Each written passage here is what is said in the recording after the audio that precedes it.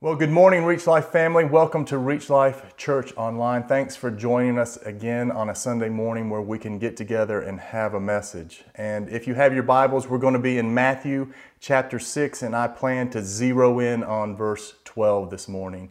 But before we do that, I have one quick announcement. Earlier this week, you should have received an email that lets you know that next week, which is Resurrection Sunday, we're not going to be able to get together again because of everything that's going on. But we would like to have communion together online. And so what we're asking everybody to do that wants to participate in communion is that while you're out doing your grocery shopping this week, that you would pick up some grape juice and some bread. So if you have access to some unleavened bread, that's great. But if not, you can get crackers or any other type of bread. But we want to make sure that everybody who wants to do communion next week online is prepared to do that. So what I wanted to do was share that with you so that this week when you're out doing your grocery shopping, you can pick up those elements. Now, before we get into our message today, we have a special family that has recorded the scripture that I'm going to be preaching from this morning. It's the King family. They are going to be reciting for us the Lord's Prayer or the Disciples' Prayer. Hey, Reach Life fam, from the Kings. We wanted to just take a moment and say good morning to you guys and hello. And we have definitely missed you guys over the last few weeks.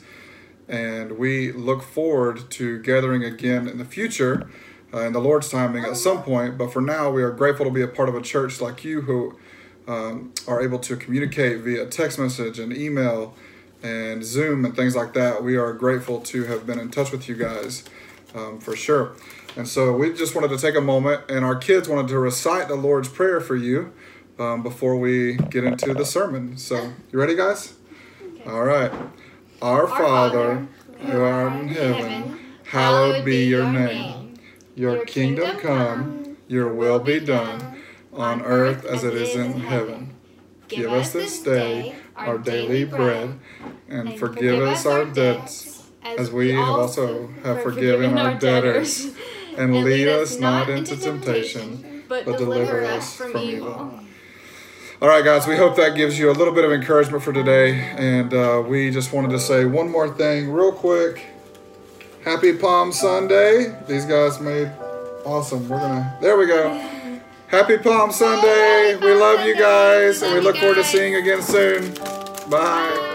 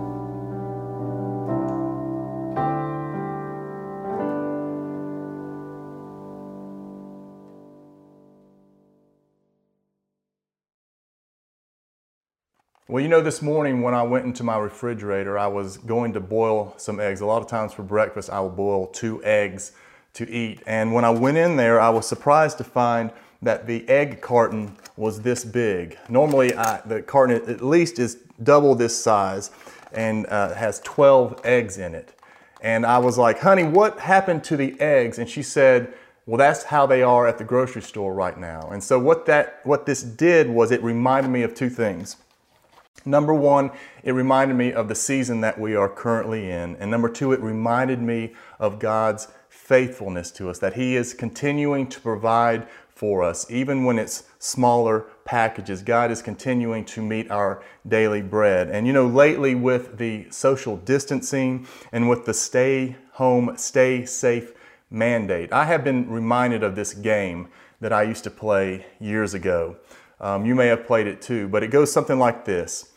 If you were on a deserted island, if you knew that you were going to be on a deserted island for an extended period of time, much like what we're in right now, and you knew that you could only take 5 items, and you also knew that you could only take 5 or 6 people, what items would you take and what people would you invite to be with you on that island? And you know, this is an interesting exercise, because if you do this rightly, if you really tell the truth about what you would bring and who you would bring, it helps you discern what is important in your life. And you know, another interesting question that you can ask in this game is this: if those 5 people knew that you wanted them to be with you on that island, would they want to be there with you too? That really can reveal a lot about who you are and the relationship that you have with those people.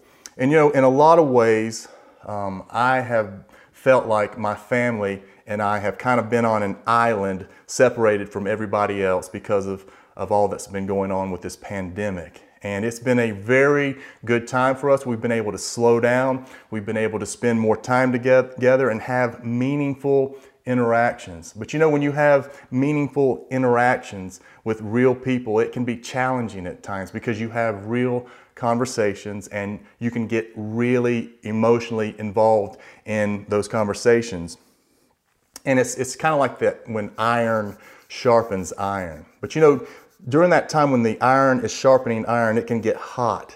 And sometimes we can be tempted in those moments, those heated moments, that if the question is asked, hey, if you could go to a deserted island, who would you bring with you? The answer in that moment would be, well, I would want to actually be there by myself. I would not want anyone to come with me. Just leave me alone. But you know, the problem with that is that God did not design us to live on a deserted island by ourselves. He created us intentionally to have meaningful relationships with one another.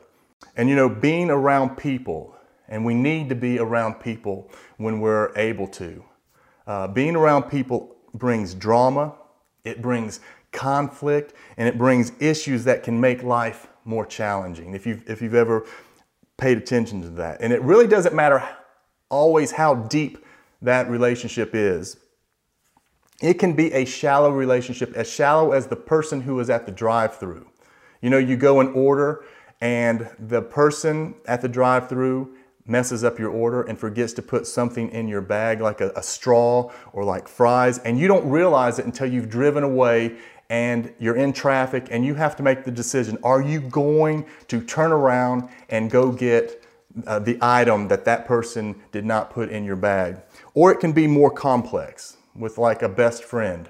Your best friend has lied to you, your best friend has talked about you behind your back, or your best friend has betrayed you. Or maybe your boss has been inappropriate with you, or they have used you in order to advance their career and they left you behind. Or it could be a situation where you're in your family and that family member will not deal with a sin issue. They refuse to admit an area where they need to grow or change. Relationships, the point I want to make here is that real relationships have real conflicts.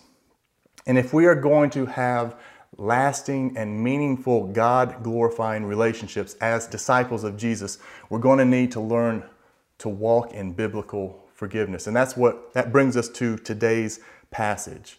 It's Matthew 6, verse 12. And this is the one verse in the Lord's Prayer, or in the disciples' prayer, that Jesus would never have prayed because he was perfect. He would never say, forgive us our debts. Forgive us our debts as we have also forgiven our debtors. And if you've been with us throughout this series, you know that Matthew 6, verses 9 through 13 is a model prayer that Jesus has given his disciples to pray, to learn how to pray. And in this prayer, he begins with God. Verses 9 and 10, he begins with the name of God. He moves to the glory of God, and then he moves next to the purpose of God, the kingdom of God. After that, he addresses us. We address God from our side of things, and we move to our needs. Last week it was, give us today our daily bread. And today we're going to be looking at give us forgiveness. And in 2 weeks, next week, we're going to have a resurrection message by Terry on the resurrection. But the week after that, I plan to come back and teach our final message on prayer, which is our need for protection. And if you're taking notes this morning, I've just got 2 gospel truths that I want to draw from this passage that I believe will benefit us as we continue to grow and as we continue to seek to grow in prayer. And that first gospel truth that I want us to see from this passage is that we need to receive forgiveness. We need to receive forgiveness. Verse 12 says, forgive us our debts. Now it's interesting that Jesus uses the word debts. Forgive us our debts. And in Luke 11:4, which is a slightly more concise version of the disciples' prayer, Jesus actually says, and forgive us our sins. Instead of saying debt, he says sins. So what this shows us is that the word debt is a metaphor for sin. And the reason that sin is a debt is because every time you sin against God, every time you sin against someone or someone sins against you, it creates a debt that needs to be paid. It creates a debt of broken fellowship.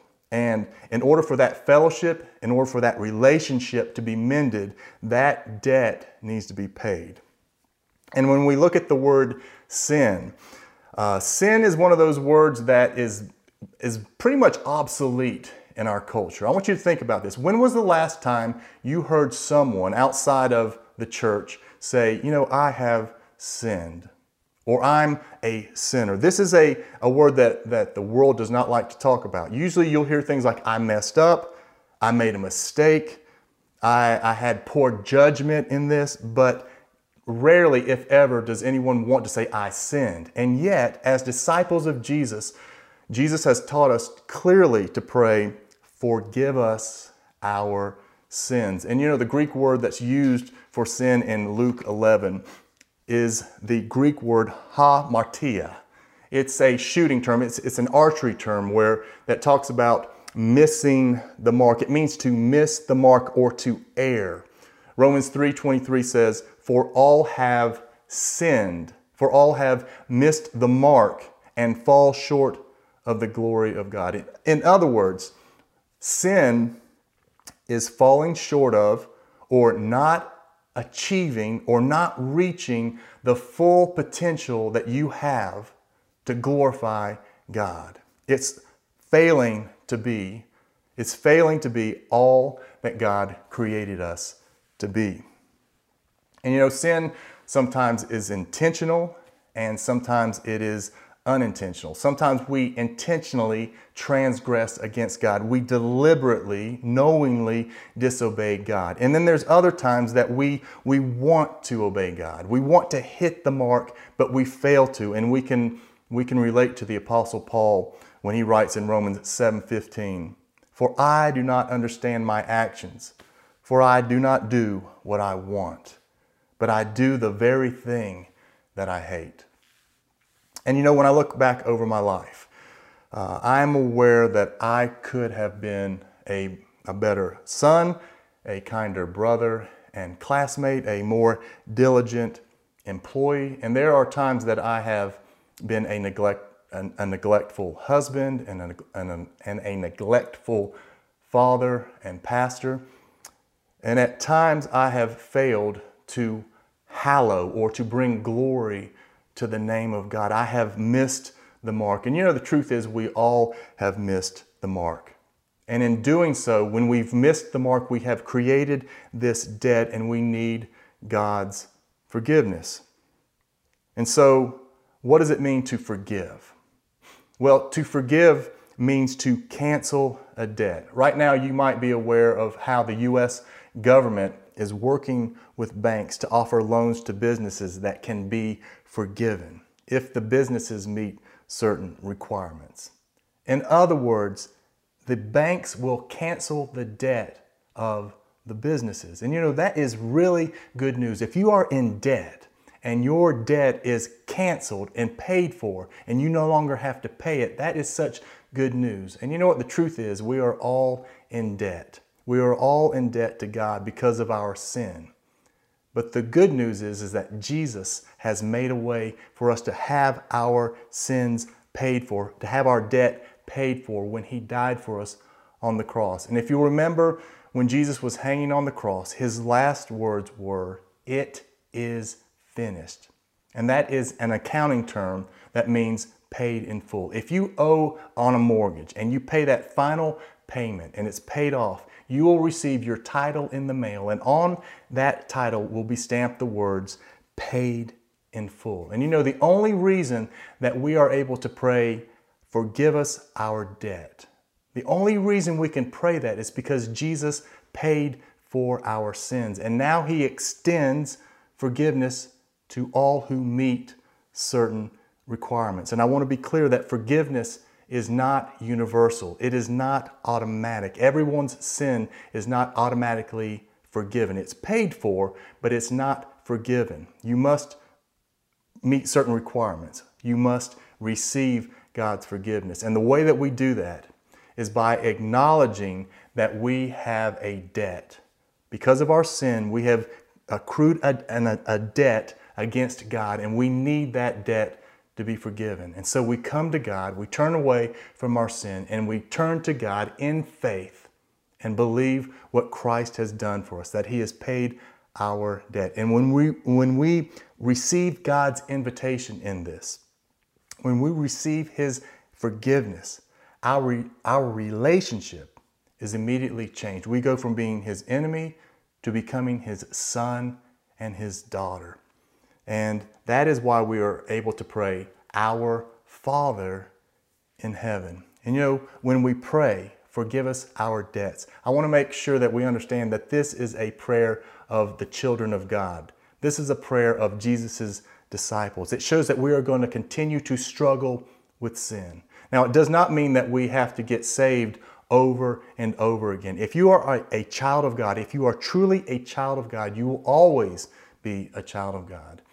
I have 6 children, and it doesn't matter where they go, it doesn't matter what they do. I will always be their father, and they will always be my children. Our relationship will never change. However, our fellowship can be broken if we sin against each other.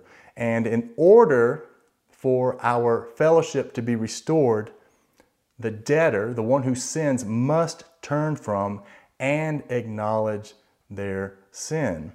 And so 1 John 1:9 says, if we, this is a prayer that was, a verse that was written to disciples. It says, if we confess our sin, He, speaking of God, God is faithful and just to forgive us our sin and to cleanse us from all unrighteousness. And you know, the best example that I know of that shows how confession and repentance works is found in John 13, when Jesus is in the upper room with His disciples and He is washing their feet.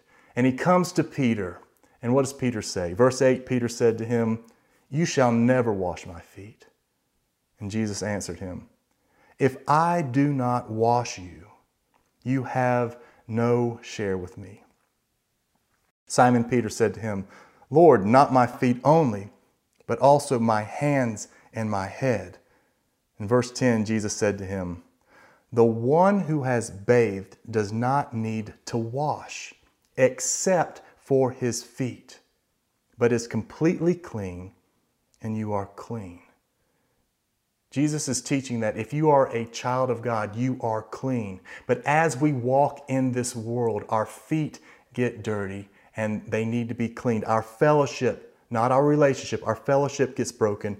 And in order for that to be restored, we need to confess our sin and to God and ask Him to forgive us. And our fellowship is then restored with God and with one another. So, number one, the first gospel truth that I want us to see is that we need to receive forgiveness. And then number two, we need to extend forgiveness to one another. And I want to be clear here that when we pray, "Forgive us our debts," as we also have forgiven our debtors, we never extend forgiveness to God. That is so ludicrous. God is perfect. He is sinless. He loves perfectly. He always does what's best for us. He never sins against us. We're the ones who sin, but we sin against one another and against Him, and we need to extend and offer forgiveness, not to God, but to one another. And I don't know about you, but this is the hard part of this prayer, because I love it. I love it when I get to be forgiven of my sins, when I have my debts forgiven.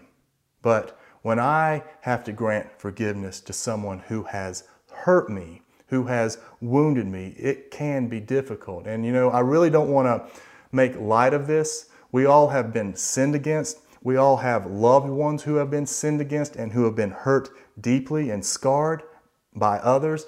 And sometimes when we or the ones that we love are sinned against, our natural tendency, our natural response is to want to punish that person. We want to bring about swift and immediate judgment to that person. And I remember years ago that my wife, she's a professional photographer, and she was doing a family shoot, a family photo shoot, and she came home from that photo shoot and she told me that the husband who had been at the shoot had been very extremely rude to her and had basically bullied her. He wouldn't have done that if I had been there.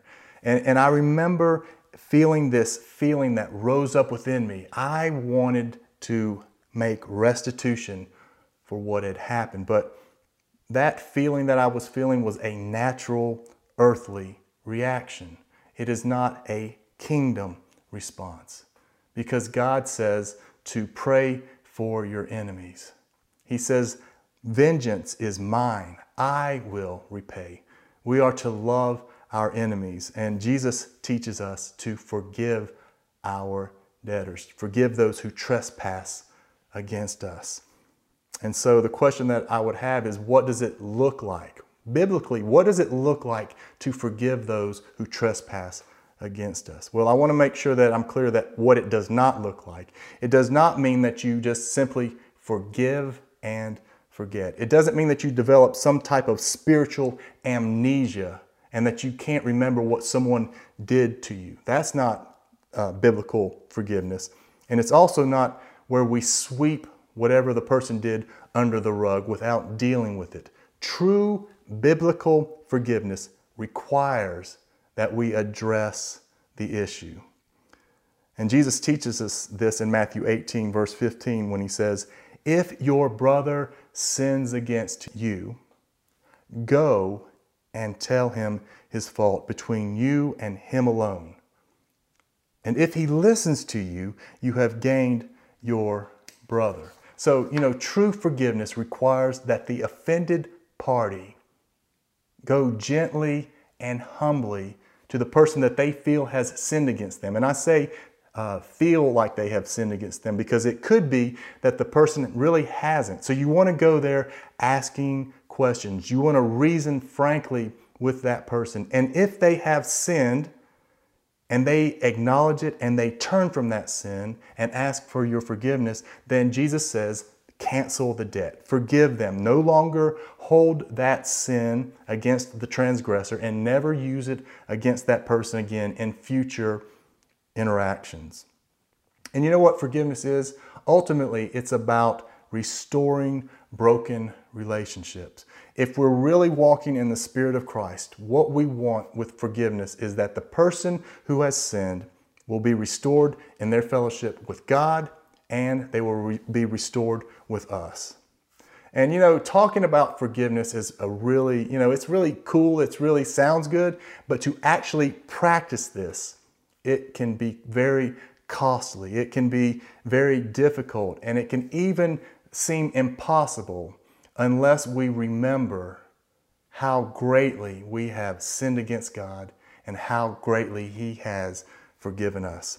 Jesus talks about a parable that explains this. When it's a parable about a man who owed millions and millions of dollars to a king, and he couldn't pay his debt. And so the king was going to take this man and his wife and his children and everything he had and sell it and throw him into prison until he could pay the debt. And so what does the man do?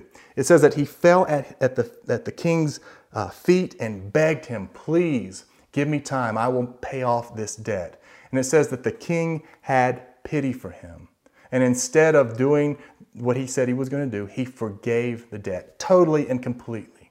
Now, this man that was forgiven went out and saw one of his own brothers who owed him a few dollars. And he said, pay me what you owe.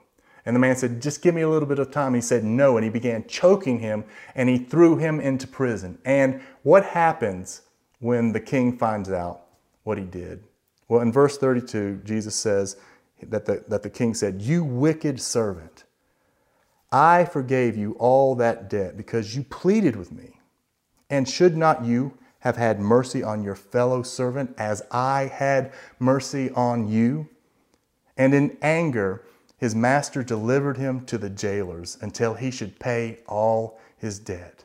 And look at verse 35. Jesus says, so also my heavenly Father will do to every one of you if you do not forgive your brother from your heart. Now, I want to be clear here that Jesus is not teaching that in order for us to receive forgiveness, that we first have to forgive others. But rather, he is teaching that if you can't forgive your neighbor, there's something wrong.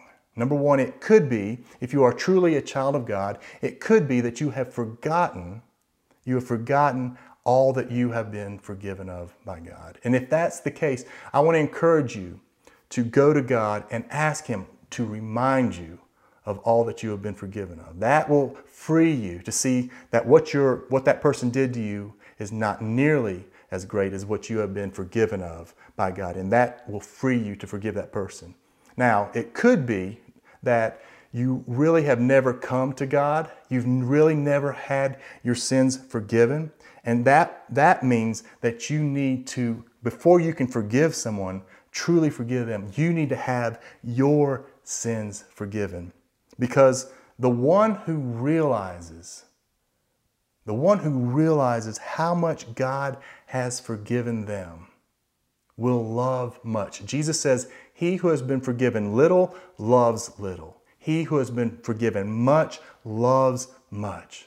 And when you receive the love of God, when you realize how much you have been forgiven, it will free you to love someone who has sinned against you. You will see their trespass as it really is. And so the point I want to make here is that the key to giving forgiveness, is to truly receive it from God. And then you will be empowered to offer true forgiveness to others. And we need to be aware that we deal with pride, and we can think of ourselves to be better than we should. We can think more highly of ourselves than we should, and we can also look down on others. And pride has a way of producing blind spots in us, and it prevents us from seeing our need to receive forgiveness and to extend forgiveness. If we are going to grow in humility, if we are going to fight against pride, there's three things we need to do. Number one is that you need to realize that you have blind spots. You know what? A blind spot is something that you're not aware of, that you don't see, but I guarantee you this, your family sees your blind spots, your friends see your blind spots, and so do your coworkers. And they wish that you would see them too. So number one, you need to recognize that you have blind spots. Number two, if you want to grow as a disciple in Christ, you need to determine in your heart that you want to be made aware of what those blind spots are. Now, this is extremely painful, but if we want to glorify God, we have got to deal with our sin. And so you have to determine, number two, you have to determine in your heart that you want to see those blind spots. And number three, I want to encourage you to invite others into your life to help you see that which you cannot see. And the first person that you need to bring into this is God. You need to ask God, Lord, I want to glorify you. I want to show the world what you look like. and that you could live through me. But these blind spots, they are keeping me from doing that. So I ask that you would show me where my blind spots are, and that you would give me the grace, the ability to work on these, to turn from this sin and to walk in repentance.